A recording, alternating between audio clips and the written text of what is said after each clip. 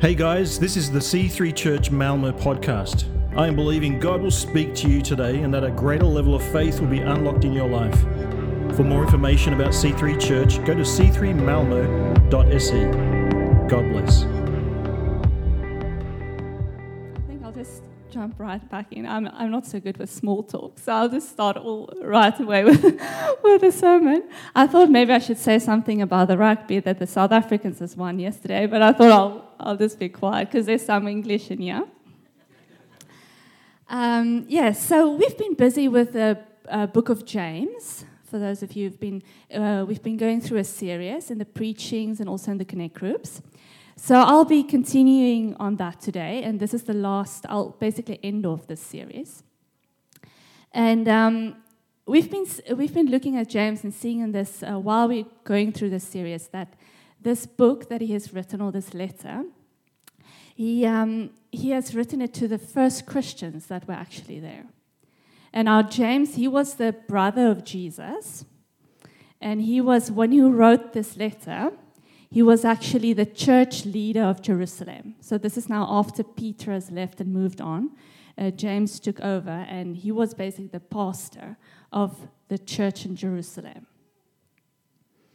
And now, just it's always good to know a person's background to understand why they say certain things. Because what has happened in your past, it obviously influences how you view things and why you would say certain things. Now, James, he basically writes this letter to the early church that where if you compare his letters, we've compared his letters with Paul's letters. Paul's letters are more in instructions into correction of actions, but James, he focuses more on telling these new Christians how to live a life that pleases God. So this is basically what, if I have to summarize this whole book, this is, it teaches how to live a wholehearted life to God. That is what this book is about. And yes, so, but you also have to remember, up until this point, these people that he's writing to, they were Jewish people that got saved. So they were Jewish Christians. So they've had, up until this point in their life, they've had the Torah, which was the first 5 books of the Bible, and then the laws. But now Jesus, he came to fulfill the laws. So they're like, okay, so but how do we live a godly life? Because we don't fall under the law anymore. Jesus came to free us from the law. So they were wondering, how do they live? And that is why James wrote this letter, to tell the new Christians, okay, this is how you live a life that is pleasing to God. So you can actually see that this letter, we can actually say this letter or this book, it is a letter to C3 Malmo today, telling us how to live wholeheartedly for God. So that's what I'll be speaking on today. And I'll be focusing on James 3:13 all the way through to James 4:10. As I was preparing for this, I went home early one day from work to take a while before I get the kids, just to sit in God's presence and just to start preparing and hear what He wants to say to me. And I already had an idea of what I kind of already started with preparing for the preaching. But I stopped in front of the house, and I never actually made it out of the car. I never opened the car door because God spoke to me, and I just sat there sobbing in the car. I don't know if you saw me here. If God speaks, if I feel God's Spirit, I just start crying. And He spoke to me. So I really believe He has given me a word to give you today from His heart. Because I was not planning on giving this sermon. So this is, I really believe it's from Him. I was not planning on doing it in the way I'm doing it now. But let's start in James 3:13. If you are wise and understand God's ways, prove it by living an honorable life. doing good works with humility that comes from wisdom. Now, we all would like to be wise, and that's a quality we'd all like to have, right? And here it's James puts wisdom and understanding together in one. But if we just look at wisdom, wisdom is moral insight and what is right and wrong and issues of life, where understanding is more like intellectual perceptions that you have. So knowledge and wisdom is actually not exactly the same thing. A knowledgeable person, for example, is not necessarily wise, but a wise person can be knowledgeable. So it's not the same thing. But how do we get this kind of wisdom? And it is also, the answer is given to us there in James 1:5. If you need wisdom, ask your generous God, and he will give it to you. He will not rebuke you for asking. So all you basically have to do is ask God for it. So it's actually one prayer that you guaranteed to have an answer, is if you ask for wisdom. And I know that God has given me the gift of one of the gifts He's given me is the gift of discernment. He's given us all gifts, and how I know this is because over the years, I always wondered, why do people make certain decisions? It wasn't. I'm like, I don't really understand why they make those decisions. Can't they see what's going to happen? And then I realized over the years they don't actually see what I see. So then I realized, okay, God has given me this discernment. But the thing for me is, what do I do with this discernment? I see it, but I don't know what to do with what I see. So I asked God to give me wisdom to know what to do. And I believe He has given me wisdom. I know that some people might disagree, and I don't always act. You wouldn't always say that I'm that wise. If you look at some things and silly things I get up to, especially Matthew's, just sometimes rolls his eyes and think, oh, this woman, how did she get her genetics degree? But there are moments where I stun myself with the words that come out of my mouth. I'm like, oh, wow, that is really wise. And then I know that it's not me, that is God actually speaking through me. So, and wisdom is not just what you say, it is how you live as well. So it's your life needs to show that wisdom. And so if God is in your life, it should be evident. If you're wise, it should be evident in your life. People should be able to see it in the outcome of your decisions. Now, just an example I could use is if you compare Matthew and his brother now. Now, a few years ago, we've been praying for his brother to get saved, and his brother got saved, gave his heart to Jesus. But if you compare their lives now after a few years of getting saved, his brother's life there's so much chaos in his life, so many problems, and I believe it's because he's not made God Lord of his whole life yet. He hasn't submitted everything to God yet. None of us are perfect. No one has it all sorted out, and you work out your salvation. It's a journey. But there's certain decisions that you need to make. You need to decide, who are you going to follow? Who is going to be your Lord? Who's going to lead you to make the right decisions? In Proverbs 9, it says, the fear of the Lord is the beginning of wisdom. And actually, they've taken off some of the scriptures because apparently I had too many scriptures. But there are 27 times in the Bible, and I had 3 others that were supposed to be up there. I don't know if they are. No, they're not. Okay. But anyway, 27 times in the Bible, God says, the fear of the Lord is the beginning of wisdom. That exact phrase. Now, what exactly does it mean to fear the Lord? What does it mean to fear God?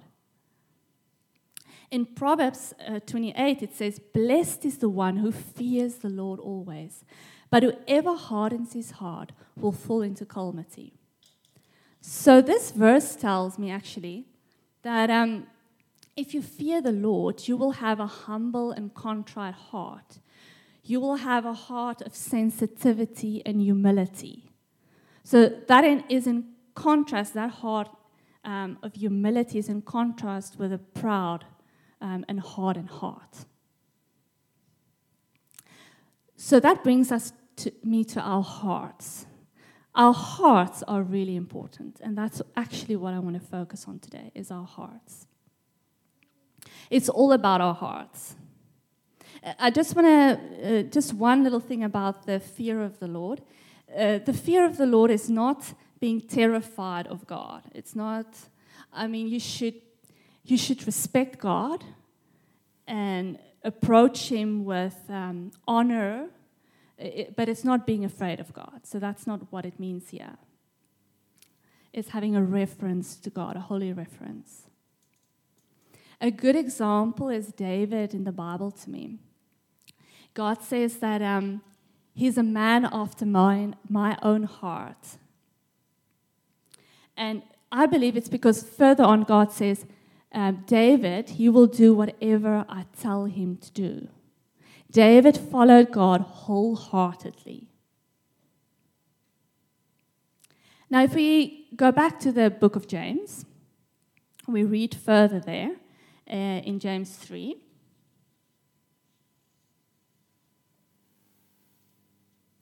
But if you are bitterly jealous and there is selfish ambition in your heart, don't cover it up with truth, with boasting and lying. For jealousy and selfishness, they are not God's kind of wisdom. Such things are earthly, unspiritual, and demonic. Wherever there's jealousy and selfish ambition, there you will find every disorder, evil of every kind. But the wisdom from above is first of all pure, and then it continues there telling us what is the wisdom from above. And there's so much in this scripture that I could focus on, and so many things. We can do a whole preaching just about that. But I just want to, there's just one thing that I want to talk about today. It's that where it says, for jealousy and selfishness is not God's kind of wisdom. Now, I don't know if it's, I made it in red. I don't know if no, it's not like that. Okay. But jealousy and selfishness, I almost want to liken it to adultery. And the reason why I say that, if you have jealousy and selfishness, it's all about yourself. You have selfish ambitions. And why I say that, if you hang in there with me, let's read a little bit further in James. We read the next verses. Matthew preached on this first verse last week.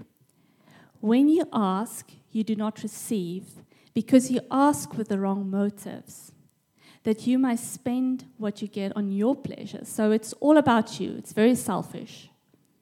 You adulterous people, don't you know that friendship with the world means enemies against God? Therefore, anyone who chooses to be a friend of this world becomes an enemy with God. So here James says it directly, you adulterous people.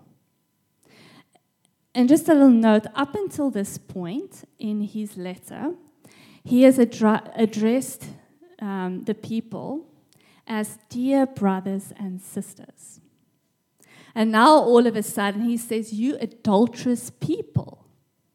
So he wants to get the people's attention. This is now really important. I want your attention. You adulterous people. And also the other thing about that adulterous people, that word, in order for you to commit adultery, you need to be married to a person. So he likens their relationship with God to that of a marriage situation.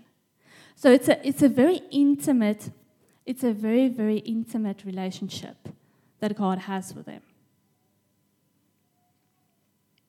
And because God is a jealous God, He wants our whole heart. He doesn't want us to share it with someone else because He knows that will only cause us pain. and He loves us so dearly.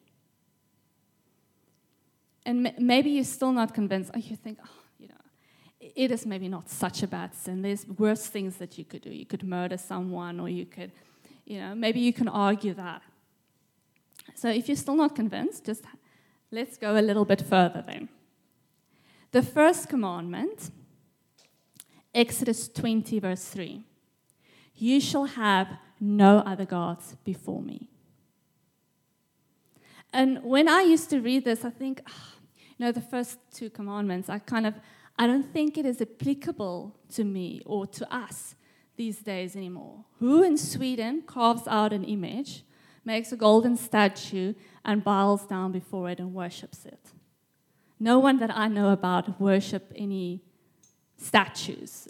That would be a very silly thing to do, in my opinion. I don't know. I don't think anyone in this modern day does that. But actually, an idol, it can be anything. It's not to say it's a statue. Anything can be your God. I myself can become a God.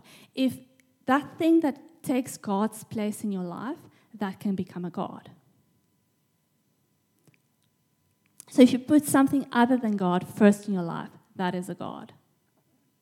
Now, at a time when I just got married to Matthew, I had to check my heart regularly that I don't make him my God. Because, placing certain expectations on him, what I had, how marriage should have been. I had this, before you get married, you have this wonderful picture about marriage and how it would be. Every night you're going to dance on the porch. We've not danced one night. So we've been married 12 years. And it's not Matthew's fault. It's because I cannot dance. So it's not his fault. But you have all these romantic ideas of what marriage is about. And you put these expectations on your husband. Because you think, they're going to be so perfect. And it turns out that no man is perfect. All women in this place know that. And but I just want to say, although Matthew's not perfect, he is actually an extremely good husband. So he's an amazing man, but he's not my God. And so at least now I've overcome that part. I don't have to work on that anymore. But now my children. Your children can become your God. Now, children, God, it even says it in the Bible. Children is a blessing from the Lord. So children, they are a blessing. They're absolutely wonderful. It's wonderful to have children. So that's not a bad thing. But if your children takes God's place in your life, that becomes an idol. And that is actually not very healthy. It's not for you or your child. Because for your children, you're going to put unrealistic expectations on them, expecting them to be this perfect child, or, you're going to spoil them so much that they're going to not be very nice people for the rest of the society. And even for yourself as well. If you expect your children to be so perfect, you're going to be disappointed one day because they're not going to necessarily turn out like you have imagined it to be. So it's easy to make things that are actually good things, you can make them idols in your life. And I know how easily it is just to lose a child and the hurt and the pain that comes with that. And if you have made your children your idol, you will not survive that. I don't think you will survive it anyway, unless God helps you. But anything that takes God's place in your life, that's an idol. And I have to I think that's maybe why I have to regularly check, where's my heart? That my children do not become my idols, that my heart belongs completely to God. And it can be that you yourself is an idol if you are... feel sorry for yourself a lot, like, you're always the victim in the situation. You can actually be an idol because it's all about yourself. Or you might have something else that's an idol in your life that takes number one place in your life. And I think that's a struggle we all we all of us as Christians, need to choose daily who's going to be first in our lives. It's something we need to do. It's a decision we need to make to keep Him first in our lives. We have so many distractions, distracting us of spending time with God and even thinking about God, having a thought of Him during our day. We are so busy. But let's just go back to the 10 Commandments now. God opens up those 10 Commandments with these words, I am the Lord, your God. See how personal that is? I am the Lord, your God. So He reveals who He is in this before He starts telling you, giving you the 10 Commandments. I am the Lord your God who brought you out of the land of Egypt, out of slavery. I saved you.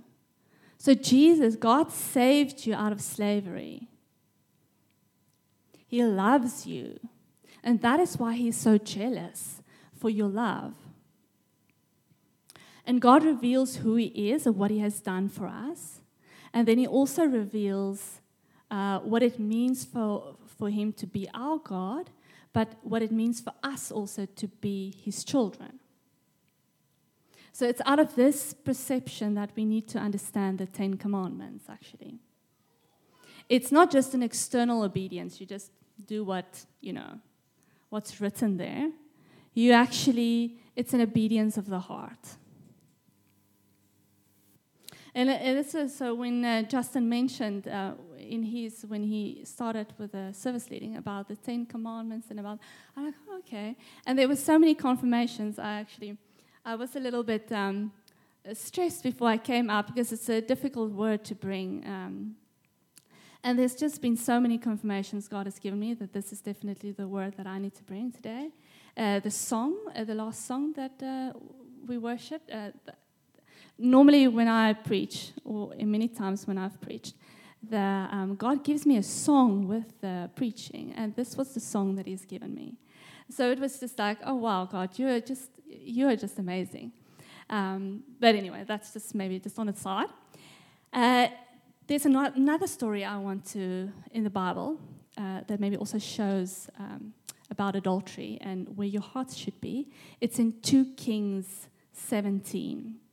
Now, just some background to the story is that these are the Jews in Samaria, and they were taken out in exile, and there were some other people that moved into that area. But there were a lot of plagues and things happening to them because they did not live according to God's laws. They didn't know the laws. They didn't know God. And then the people realized, okay, but it's because of these people's God that we actually have all these things happening to us. We need to get a priest in here, and some of the people need to come back to come and teach us how to live a godly life that pleases God. So that's what they did. And this is where this piece of scripture fits in now. You must worship only the Lord your God. He is the one who will rescue you from all your enemies. But the people, they would not listen and continued to follow their former practices. So while these new residents worship the Lord, they also worship their idols. So to this day, their descendants do the same. But the thing here that I want to show you is that these people, they worshipped the Lord, and they also worship their idols. So that tells me that we can come to church, we can sit here, we can worship God, but we can also still have idols in our life. We can worship other things. So that's why God calls us to a wholehearted devotion to Him. So you can't serve God and something else as well. It also says here, and you shall love the Lord your God with all your heart, with all your soul, with all your mind, and all your strength. And this is repeated more than 10 times in the Bible. So it is obviously very important when God repeats things so many times. But often, the necessary in our lives crowd out God. All the things that we have lined up, things that we have to do, they crowd out our time with God. But the funny thing is, God says that seek first the kingdom of God, and all these things will be added to you. So if you seek first the kingdom of God, if you seek God first, He will give you all the other things that we are chasing after, that's taking up time with Him. But we want only what is our own gain. We want to further ourselves. And, I mean, God also wants us to go ahead in life. It's not that He does not want us to go ahead in life. He wants to further us. But to Him, it's more important, where is your heart? It's more about the heart and your motives and how you get there. That is important. The condition of our hearts. In Proverbs it says, above all else, guard your hearts, for everything you do flow from it. So here again, our hearts are extremely important because everything we do comes from our hearts. And we have a tendency, or I at least have a tendency, to try and monitor my behavior. Instead, I should have monitored and changed my heart, because that is where it all comes from, is my heart. It seeps into every conversation we have, every decision you make is the condition of your heart. But now the thing is, how do we, this is now all very good. We all understand now how important it is for our hearts to be all God's, to have nothing else. But how do we practically actually do this?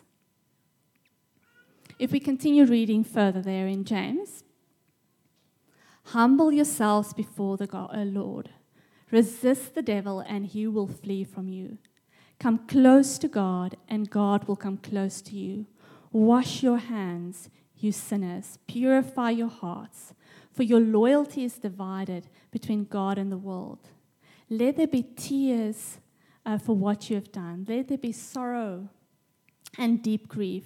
Let there be sadness instead of laughter and joy. Humble yourselves before the Lord, and He will lift you up in honor.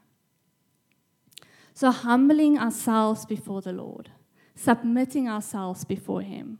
Or you can actually say, drawing near to God. Draw near to God. And I didn't mention earlier, but in Judaism, the heart, when they speak about the heart, or mention that, it actually means the person's whole being. So it's not just your heart and your emotions. It's everything about you. It's your faith, your mind, your emotions. Everything about you is the heart. And that is why the heart is so important. And I think the one thing in our hearts, well, that I struggle with at least, I think many people, or that Satan attacks, is guilt. He makes us feel guilty about things. And that influences how we respond to God, actually. We strive and we try and fix everything ourselves, instead of just taking it to God and let Him do the work in us. But how do we cancel this? So now we feel guilty. But Jesus has already paid the price. Jesus has already taken care of that. How do we get rid of this guilt? In 1 John 8, if you claim to yourselves you have no sin, you are fooling yourself and not living in the truth. But if you confess your sins, He is faithful and just to forgive you. So He will forgive you your sins and cleanse you from all wickedness. If you claim that you have no sin, you are calling God a liar and showing that He has no place in your heart. So if He has a place in your heart, you will humble yourself, and we will confess our sins, and He will take it away. So you can just lay it, all your concerns, everything that you're worried about, just lay it at His feet. He can take care of it. Your marriage, your children, your finances, whatever you're worried about, lay it at His feet. And now, this unwavering faithfulness is what God requires. If you read this law and everything that I've spoken about today, it might seem a little bit scary and like it's a bit too much, actually. But that is why James ends off his letter here, or this piece. He says that God is actually a God full of grace. He reminds us that God is a God of grace. He's a God of love and mercy. Can the band please come up for me? Now, Jesus, he went ahead of us to the cross. Jesus showed us what it meant to live a life that had no other gods. He was wholeheartedly committed to God. He loved God with his whole heart, his whole mind, his whole soul, everything about him. He loved God. He was the perfect example of what it is to live wholeheartedly for God. And so we have to daily actually remind ourselves about this. We need to daily remind ourselves of how much God loves us and daily make a choice actually to follow God and to decide that He's going to be Lord of our lives. He's going to be King of our lives. There's no shadow that He won't light up, mountain that He won't climb up to come after me. There's no wall that He won't kick down, a lie that He won't tear down to come after me. He has such an overwhelming, never-ending, reckless love of God that He has for me. It's a holy love. It's a jealous love. And He demands our whole hearts. So I want to ask you to surrender your whole life and your whole heart to Him today. Let Him light up every shadow in your heart. Let Him heal every hurt and take care of every lie. And as we go into worship now, I want you to worship Him like it's only the two of you in this room. I want you to put your focus on Him. And I want you not just to sing a nice song here and let Him touch you and then you go away again. I want you to let this be the start of a new, fiercely passionate relationship with Him. Let Him be your only God. Let's worship.